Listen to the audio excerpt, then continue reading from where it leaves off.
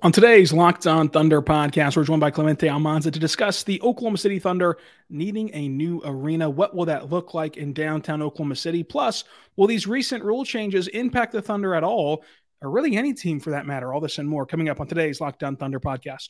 You are Locked On Thunder, your daily Oklahoma City Thunder podcast. Part of the Locked On Podcast Network, your team every day.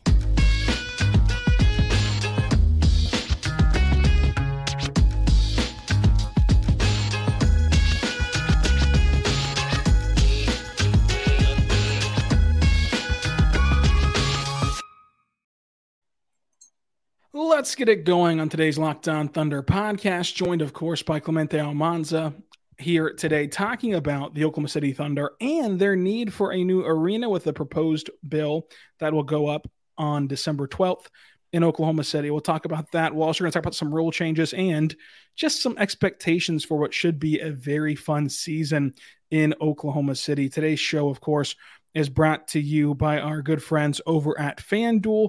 Make sure you check them out today because they're the official sportsbook of Locked On. Make every moment more with new customers getting a $5 for just giving $5 and getting a $200 bonus bet guaranteed, win or lose. So check it out today at FanDuel.com/Locked On. Clemente, how are you doing today? I'm doing pretty good, man. Pretty good. The weather's starting to cool down. Leaves are turning brown. We got the much anticipated Thunder Fan Fest news today, which means that the NBA and Thunder season are just right around the corner. Yeah, much anticipated Fan Fest news. I know that you were waiting on the edge of your seat to know when Fan Fest would be, which it will be October 8th. So just before the Wemby-Chet preseason game. Will we see both Wembanyama and Chet Holmgren in that October 9th preseason game in Paycom? I think so. Probably for like a quarter or so. But yeah, I definitely hope so for sure. So I'm banking on the side that we will see Chet and Wemby there. It'll be really fun. I mean, Media Day is in a couple of weeks. Training camp follows, of course, the day after. And then we're rocking and rolling with NBA coverage throughout the season. We're back on Locked On Thunder 5 days a week starting on Monday. And so today we're talking with Clemente about this new arena proposal, about expectations for this Thunder season, and some new rule changes. Clemente, what was your initial reaction to the arena news? We've talked before about why this new arena was necessary, but now we actually have details in hand. What did you think of the proposal? I don't think anything was too surprising. I mean, David Holtz talked about this for over a year now, and he's kind of laid out all the major details that were going to come with it. And then on Wednesday, we got it all laid out in official paperwork as like what a new arena would look like. We found out how much a new arena was going to cost, which is going to be around $900 million, which is probably like the standard rate for recent NBA arenas. We also found out that they're going to hope to extend the current temporary 1 cent tax that's been going on since the 90s here in the vote in December as well in order to fund the arena. We also found out that the latest at the arena is going to open, at least that's what they're hoping, is the 2029-2030 season, which means that we probably have like at least 3, 4, 5 more years left at Paycom Center. I think really the biggest takeaway is just that the Thunder ownership contributing $50 million, which is going to make up probably less than 5% when it's all said and done towards the entire arena construction. I saw like a lot of people a little underwhelmed with that number, and I totally understand why, especially if you see like what other ownership groups, what percentage of their money they put into their arenas. I mean, the 76ers are funding their $1 billion arena all by themselves in terms of their ownership group. So I definitely understand why some people would feel underwhelmed by the $50 million commitment, especially with how Holtz kind of talked about it over these last 14 months. But, you know, at the end of the day, I mean, it's either you do this or the Thunder just move away. I mean, Holtz talked about this all the time where if OKC isn't willing to pony up and pay for a new arena, there's a long list of teams or of cities around the country that are willing to give OKC what the Thunder want in terms of a new arena. So, yeah, I mean, it's kind of a complex situation where I definitely understand where both sides are coming from. And if you want to vote one way or the other, that's really up to you. I don't really feel comfortable in telling how, you know, someone should vote, especially with something like this where it directly impacts you with your tax money. But yeah, those are just like my biggest takeaways from what we found out Wednesday. Yeah, it's the same thing. I mentioned this yesterday. For me, no matter what you say about this topic, no one's going to change their mind. Everyone has their mind made up of what they think is best, and that's what they're going to do. And more power to you. That's why we have this voting system. The only thing I would highlight is that, yes, $50 million on a $900 million arena is nothing, is a drop in the bucket. But the sad reality is it's a business transaction at the end of the day, and the Thunder own all the leverage. That they ponying up $50 million is frankly more than they have to. They could do zero and just have that leverage still. So anything is worth something. And you mentioned Philadelphia. You know the franchises that we've seen invest more and more and more into their own personal arena, not only own the arena, but they're franchises that don't have leverage. I mean, you're not going to leave Philadelphia. You're not going to leave San Francisco. You are going to leave Oklahoma City if they do not pay for your arena. And like you said, that in whoever's listening to this is mine, that might be okay with you if they leave. And that's perfectly fine. But that's just the cold reality is at the end of the day, for better or worse, this is a business transaction and the Thunder have the business leverage. And so you're either going to pay for their stadium or they're going to leave. And you can make the case in either direction. I think that what the Thunder have done for this city is worth reinvesting in with extending this tax. But if you don't, then that's why you go vote on December 12th if you live in Oklahoma City. And we'll just see how it shakes out whenever the vote's tabulated by that night or December 13th or whenever we get the election over with. So ultimately, I hope and think that this will pass, but I do think that some of the notion about the Thunder ownership group and the $50 million is a bit misplaced because it is a big sticker shock of like, wow, only $50 million. But it is frankly more than they have to do. And so it is good that they're doing anything in general. And of course, locking themselves into that leash through 2050, should this pass, is another form of compensation in and of itself that they cannot wiggle out of for the foreseeable future on top of that $50 million. And there is no team coming behind it as well. So like if you vote no for this, there will be no team that follows suits and thinks that Paycom's a good enough place to play, and you don't have any other facilities, period, to draw in professional teams. So at the end of the day, if you wanted to regain another professional team later down the road, you'd be needing to build new facilities without the $50 million contribution. So to me, it makes sense to vote yes, but if it doesn't make sense to you, then that's perfectly fine. But Clemente, to end the arena talk, we discussed this a little bit when this news first broke that a proposal was coming, but now understanding the dollar amount, understanding the mission of making this an event center as much as a Thunder arena to host massive events and host incredible just outings for the public of Oklahoma City. What are some amenities that you want to see them add? Well, this has kind of become a joke with Steve Ballmer, but like if they increase their bathroom situation, like if you've been to enough Thunder games, you know that the lines for the bathrooms, especially halftime, are excruciating long. And if they're willing to multiply their bathroom situation, I think that's going to be a huge get as well. We talked about maybe potentially bringing back Thunder Alley or some sort of like Thunder fan section, whether it's inside the arena or outside. Just creating that type of culture around the team. We're kind of seeing a similar situation play out with the OU football situation, with them going to the SEC and then bringing back tailgating on the student and all that. I'm hoping that we get like some sort of similar outcome with OKC once this new arena gets built, where like I said, it's like outside the street from where the arena is at, where fans are able to come together and celebrate and just really just be fans together and just create this sense of community. So like those really are the two big like things that I'm really looking forward to when/if this new arena gets built. Yeah, I can't say with 100% certainty, but I can say with 99.99999% certainty, the Thunder are going to be bringing back Thunder Alley whenever this new arena is built. They will have their version of the Deer District in Milwaukee, which is an arena that Mayor Holtz talked about kind of modeling this new arena after. And you see with Toronto, with the Jurassic Park, area that they had during their finals run, there's going to be some form of outside entertainment for fans in playoff scenarios where you have overflow of like not everyone can get into the door, and then also just for everyday consumption of just being around the Thunder during the season and before games and after games to hang out with. So I think there'll be a complete overhaul of Thunder Alley and a new resurrection of that, and an even better version of what we saw the first time around once this new arena is in place. And hopefully we start to slowly incorporate that more and more as this team gets better and better and reintroduces itself to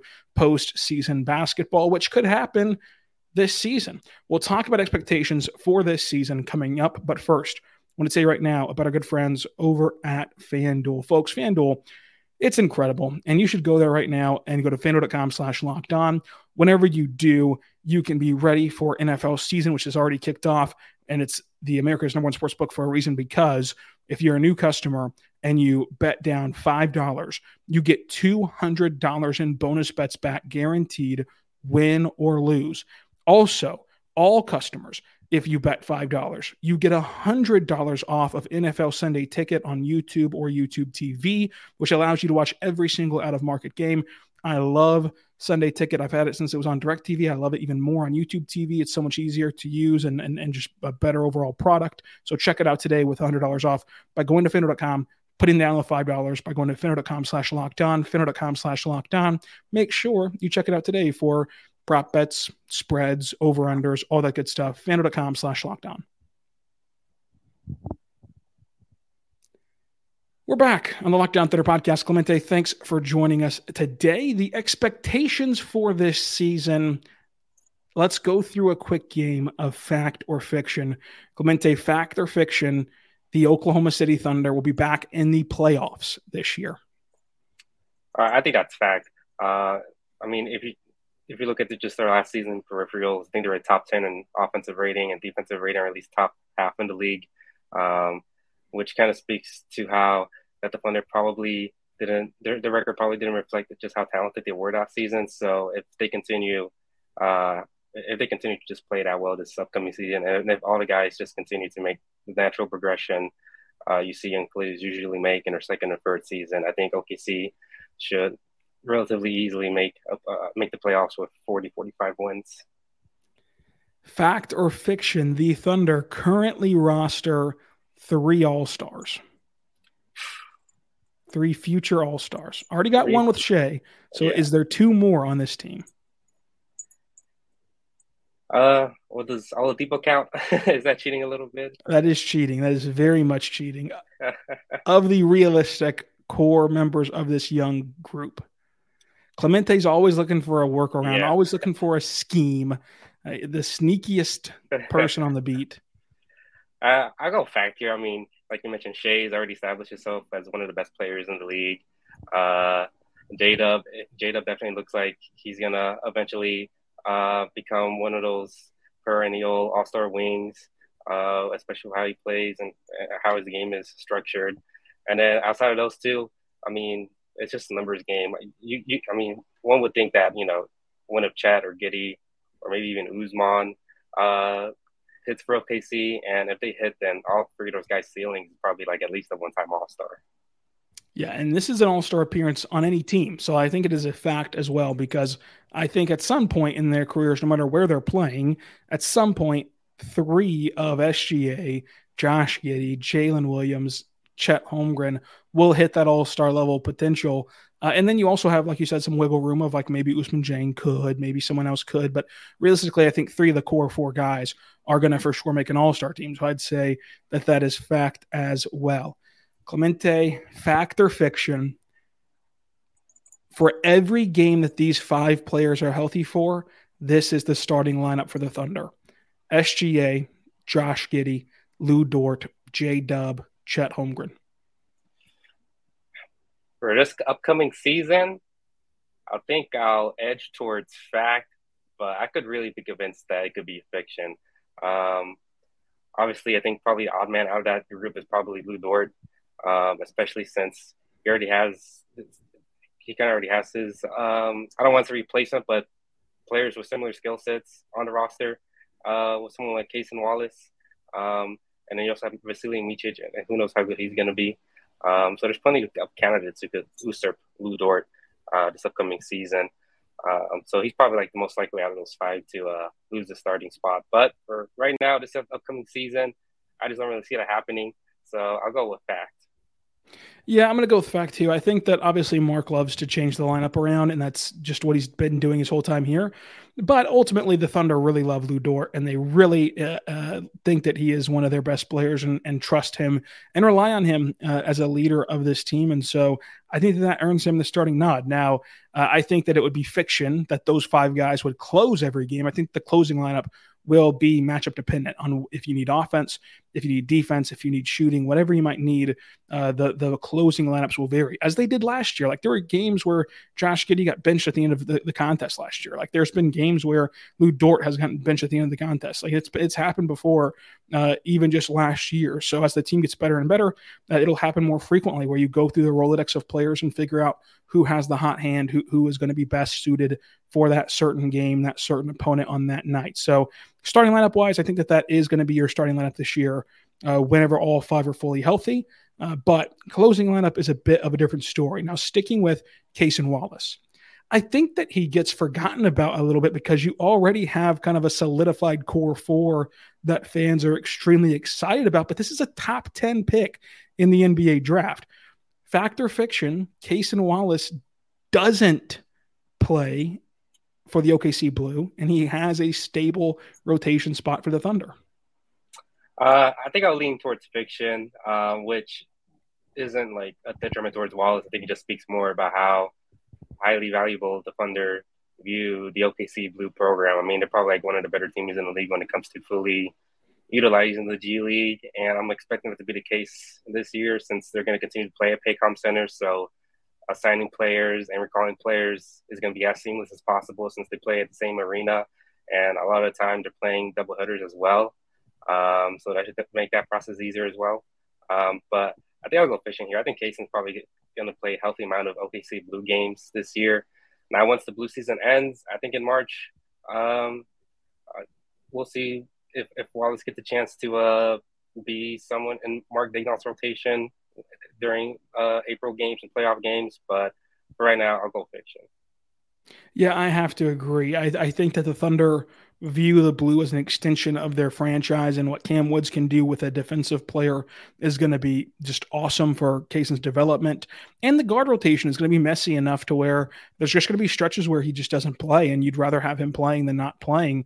And the Thunder have really hammered it into these players that playing for the G League team is not a demotion. It's nothing bad. It's nothing to scoff at. It's just part of your developmental track playing in Oklahoma City. And we only see a few players get around playing with the Blue. Speaking of a player who did play for the Blue last year a lot was Ousmane Dieng. And so fact or fiction, Ousmane Dieng will have a year 2 breakout. Oof. I think I'll go fact just because Ousmane Dieng's rookie season was a little bit forgettable because of mixture of things. One being that he was a super young guy, so he wasn't really in March rotation all that often last year. Another is that he suffered some injuries there as well that made him miss some significant time as well. So based off the fact that his rookie season was pretty forgettable if we're being blunt here. I'm going with fact here just because that's such a low bar to jump over. So I definitely think Dieng's going to be better this year. I mean, he showed flashes throughout summer league as being like a potentially ball handling wing who can defend a little bit. And I think that probably lead to him playing a more solidified role with OKC. Yeah, I'll go fact as well if we're agreeing that a breakout season is like him becoming a rotational player. I think that would be a breakout for him. It's not a breakout nationally, but a breakout locally of a guy who fits the skill set. I mean, he's a switchable, versatile defender who can play make, and that's exactly what gets you on the floor for this Thunder team. And if he can stay healthy, battled that wrist injury last year from Summer League and then a different one during the actual NBA season. If he can stay healthy, I think that he'll get rotational minutes as the season progresses and end up looking really good. He showed flashes of being a really good defender last year as a rookie against Steph Curry, even like some of the best in the world at playing offense. So I think that this year 2, more comfortable, more acclimated to the NBA, he can have a rotational slot for the Thunder. Now that's going to have to become a topic of discussion for the Thunder in general, because you can't play all these great players that you want to play, and these rotational players who have pockets of fans like Wiggins, Kenny Hustle, Usman, like Poku. They all have their pocket of fans that think that those are the best options. Clemente, who do you think is going to be the one that fans are clamoring to play more? Who's going to draw kind of the lesser minutes of the bench players? Probably something that you mentioned. I mean, Jay Will. It's really hard to see Jay Will get like consistent minutes, or at least a high volume of minutes that he did last year. I mean, he was basically the OKC starting center for basically the second half of last year, and coming into the season, probably served more as a bench role. But like you mentioned, there's like a ton of front court and center depth coming into this year, and if any of those guys ahead of him struggle, I bet you fans are going to be like, well, why don't we give minutes to the guy that kind of proved it last year on a playing contender who gave you very solid minutes at the 5, is an undersized big, and led the league in charge drawn, and could shoot the free ball a little bit as well. So I think Jay will is probably like the best candidate when it comes to when it comes to fans clamoring for him to get more minutes. But yeah. Fact or fiction, Clemente? The Thunder make it out of the first round for the first time since Kevin Durant was in OKC. Oof. Now you're really pinning me as a villain here, Rylan. But I think I got to go fiction, because I'm assuming the Thunder win like 40, 45 wins or games this upcoming year. I was probably going to put them in the 6 to 8 range in the playoff seeding. And while OKC has such a bright young core, one of the best players in the league, I just have a hard time seeing them just win the playoff series in their very first playoff run. They're probably going to have their learning curves, and one of their first learning curves is having a hard-fought first-round series against one of these other veteran teams that's been there and done that. Coming up, we're going to discuss the latest rule changes, as well as get Clemente's picks for who he would cut and survive the roster crunch. But first, I want to tell you right now about Jace Case. Everyone should be empowered to care for themselves and their loved ones during their unexpected times that might pop up in your life. And that's why Jace Medicine and Jace Medical offers the Jace Case. The Jace Case provides 5 life-saving antibiotics for emergency use and gives you the peace of mind so that you never have to wonder if you have access to the medication that you need in case of emergency. Jace Medical makes sure that you have that medication on hand. Jace Medical is simple. They handle everything in an online evaluation of licensed pharmacists as well that can have these medicines and medications delivered to you, and on-the-go counseling and ongoing counseling and care for you. So do not get caught unprepared. Make sure you are prepared in case of any emergency happenings, that you have these life-saving medicines on hand. So you can go there right now and save more than $360 by getting these life-saving antibiotics with Jace Medical, plus an additional $20 off for using the code Locked On at checkout. That's Jace Medical, JASE medical.com, promo code Locked On.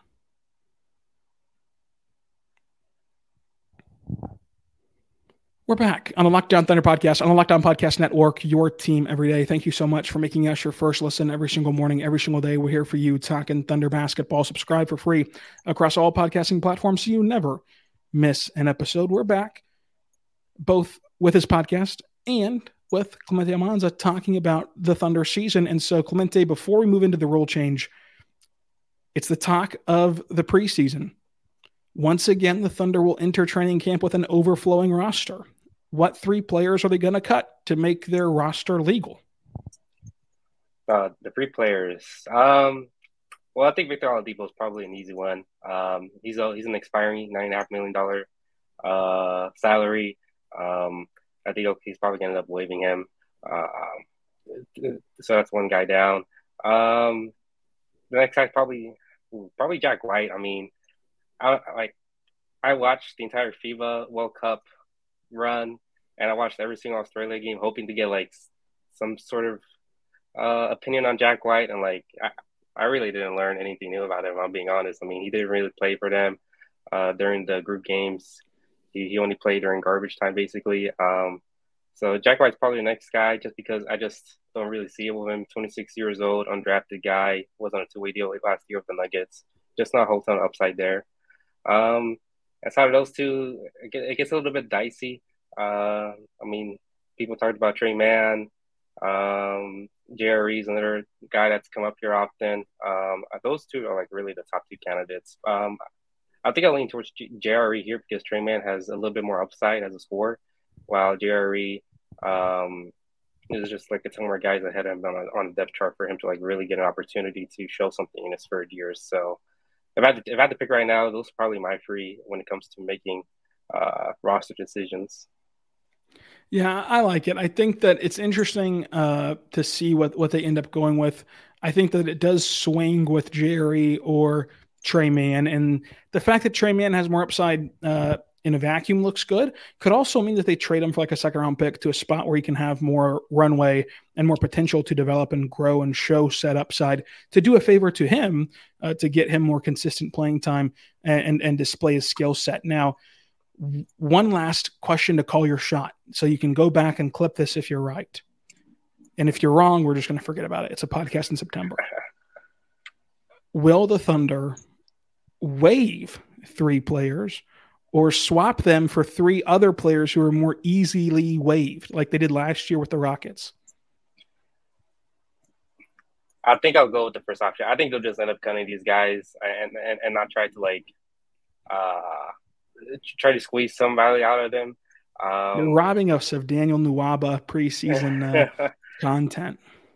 I am, but I mean, it's just hard to see that type of trade happening. The Marquise Christ pocket of fans were just phenomenal. They thought that this traditional center was just the key to success.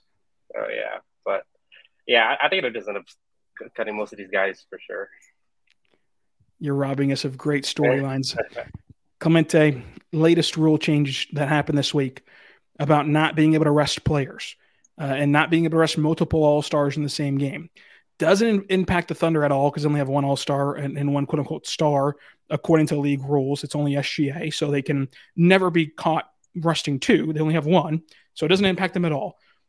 Clemente, I don't think that this impacts anyone in the entire league. The only thing it does is it means that you cannot be as flamboyant about it. You can't just like outright say like what Jason Kidd and Mark Cuban did last year of saying, hey, look, we're trying to keep our picks. We're not going to play any of our guys. They outright said that.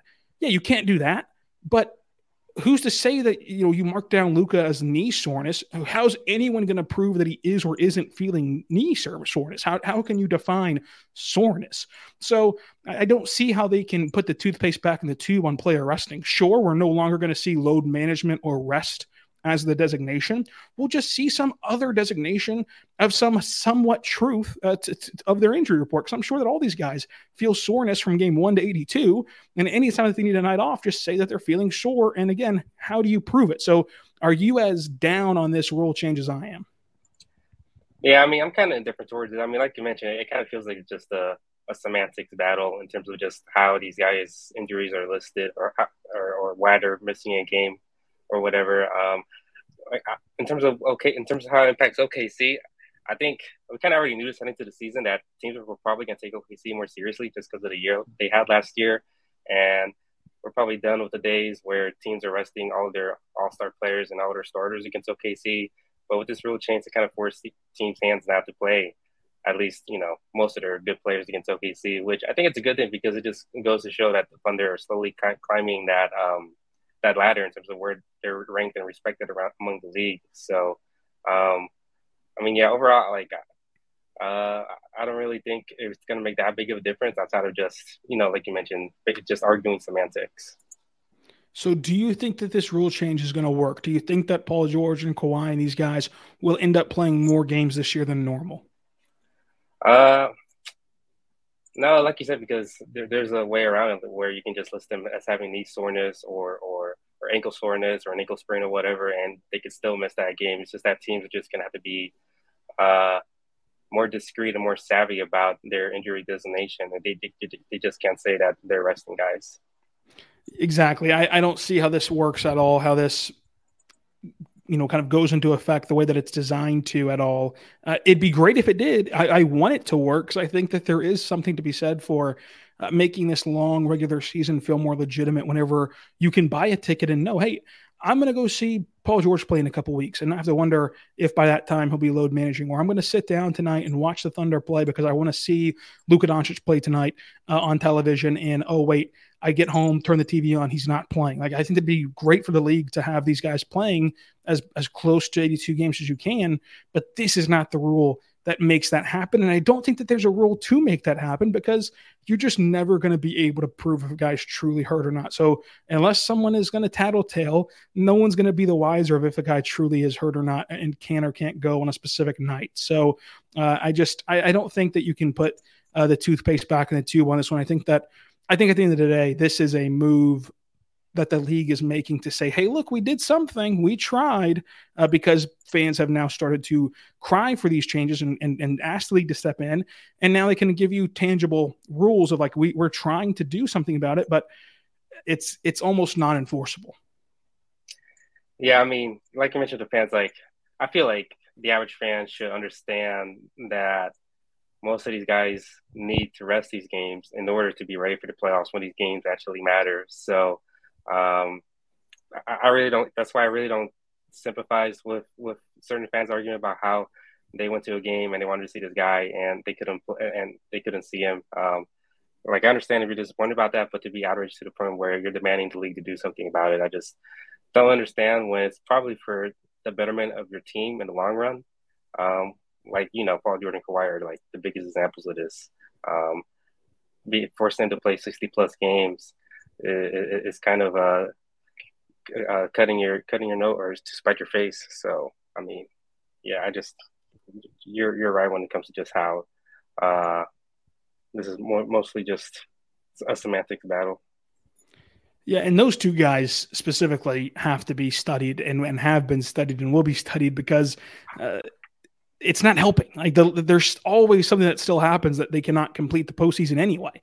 So maybe the argument is that they're not playing enough games and they're not trained to play enough games. Who knows? But at the end of the day, as long as you're not just fully, absolutely abusing the rule, I'm okay with it because it is a lot to ask of guys to play 82 games, and you are gonna rest guys and try to play the advantage of matchups and you can sneak one in Orlando and then you need your star for Boston on the second night of a back-to-back. I think that part's all strategy and the only way I think that you could fix this would be a way that just can't happen feasibly is if you eliminate back-to-backs and you eliminate 3 games in 4 nights. At that point, then the players just have to play because you have all the amenities and everything. If you're somewhat healthy, if you're able to play, you should play with no back-to-backs. But in the current construct of back-to-backs, of these baseball-style series against some weaker opponents, whenever you have 3 games in 4 nights, like in those settings, it's almost impossible not to take advantage of some rest and buy some rest for these players who are playing when they do play. Basically the whole game, like basically playing the all 48 minutes whenever they do play, these superstars are. So it's going to be a tough challenge. It's going to be something to monitor, but I don't think that this rule ultimately changes much of anything. I like all the other rule changes so far that they've promoted this offseason. I think that the in-season tournament's great. I think that the challenge rule of getting your challenge back would be great after you win one. I love the addition of another 2-way contract, but this rule about stars resting, I don't think does anything for the league. No, yeah, you're right. I mean, even the designation of the All-Star is kind of iffy as well. I mean, I think I have to be like an All-Star, All-NBA player the last 3 seasons. I mean, 3 seasons is a long time. So, I mean, it kind of screws teams over who has guys who aren't the player that they were 3 seasons ago, but you're still a super valuable player, and they kind of have to force to play some of those guys just because of that. So, yeah, I mean, just overall, like this rule is pretty flimsy to say the least. But Clemente, thank you for joining us. Any final words before we get out of here? And we're about to start another season of Thunder basketball. No, not really. I mean, just, continue to, follow my work, follow me on Twitter. About to enter, I think I'm my 4th or 5th season covering the Thunder now in some capacities. So just super excited to just get back on the grind, just get things started. Going to get things started. It's going to be fun. Clemente, thanks for joining us. And until next time, be good and be good to one another.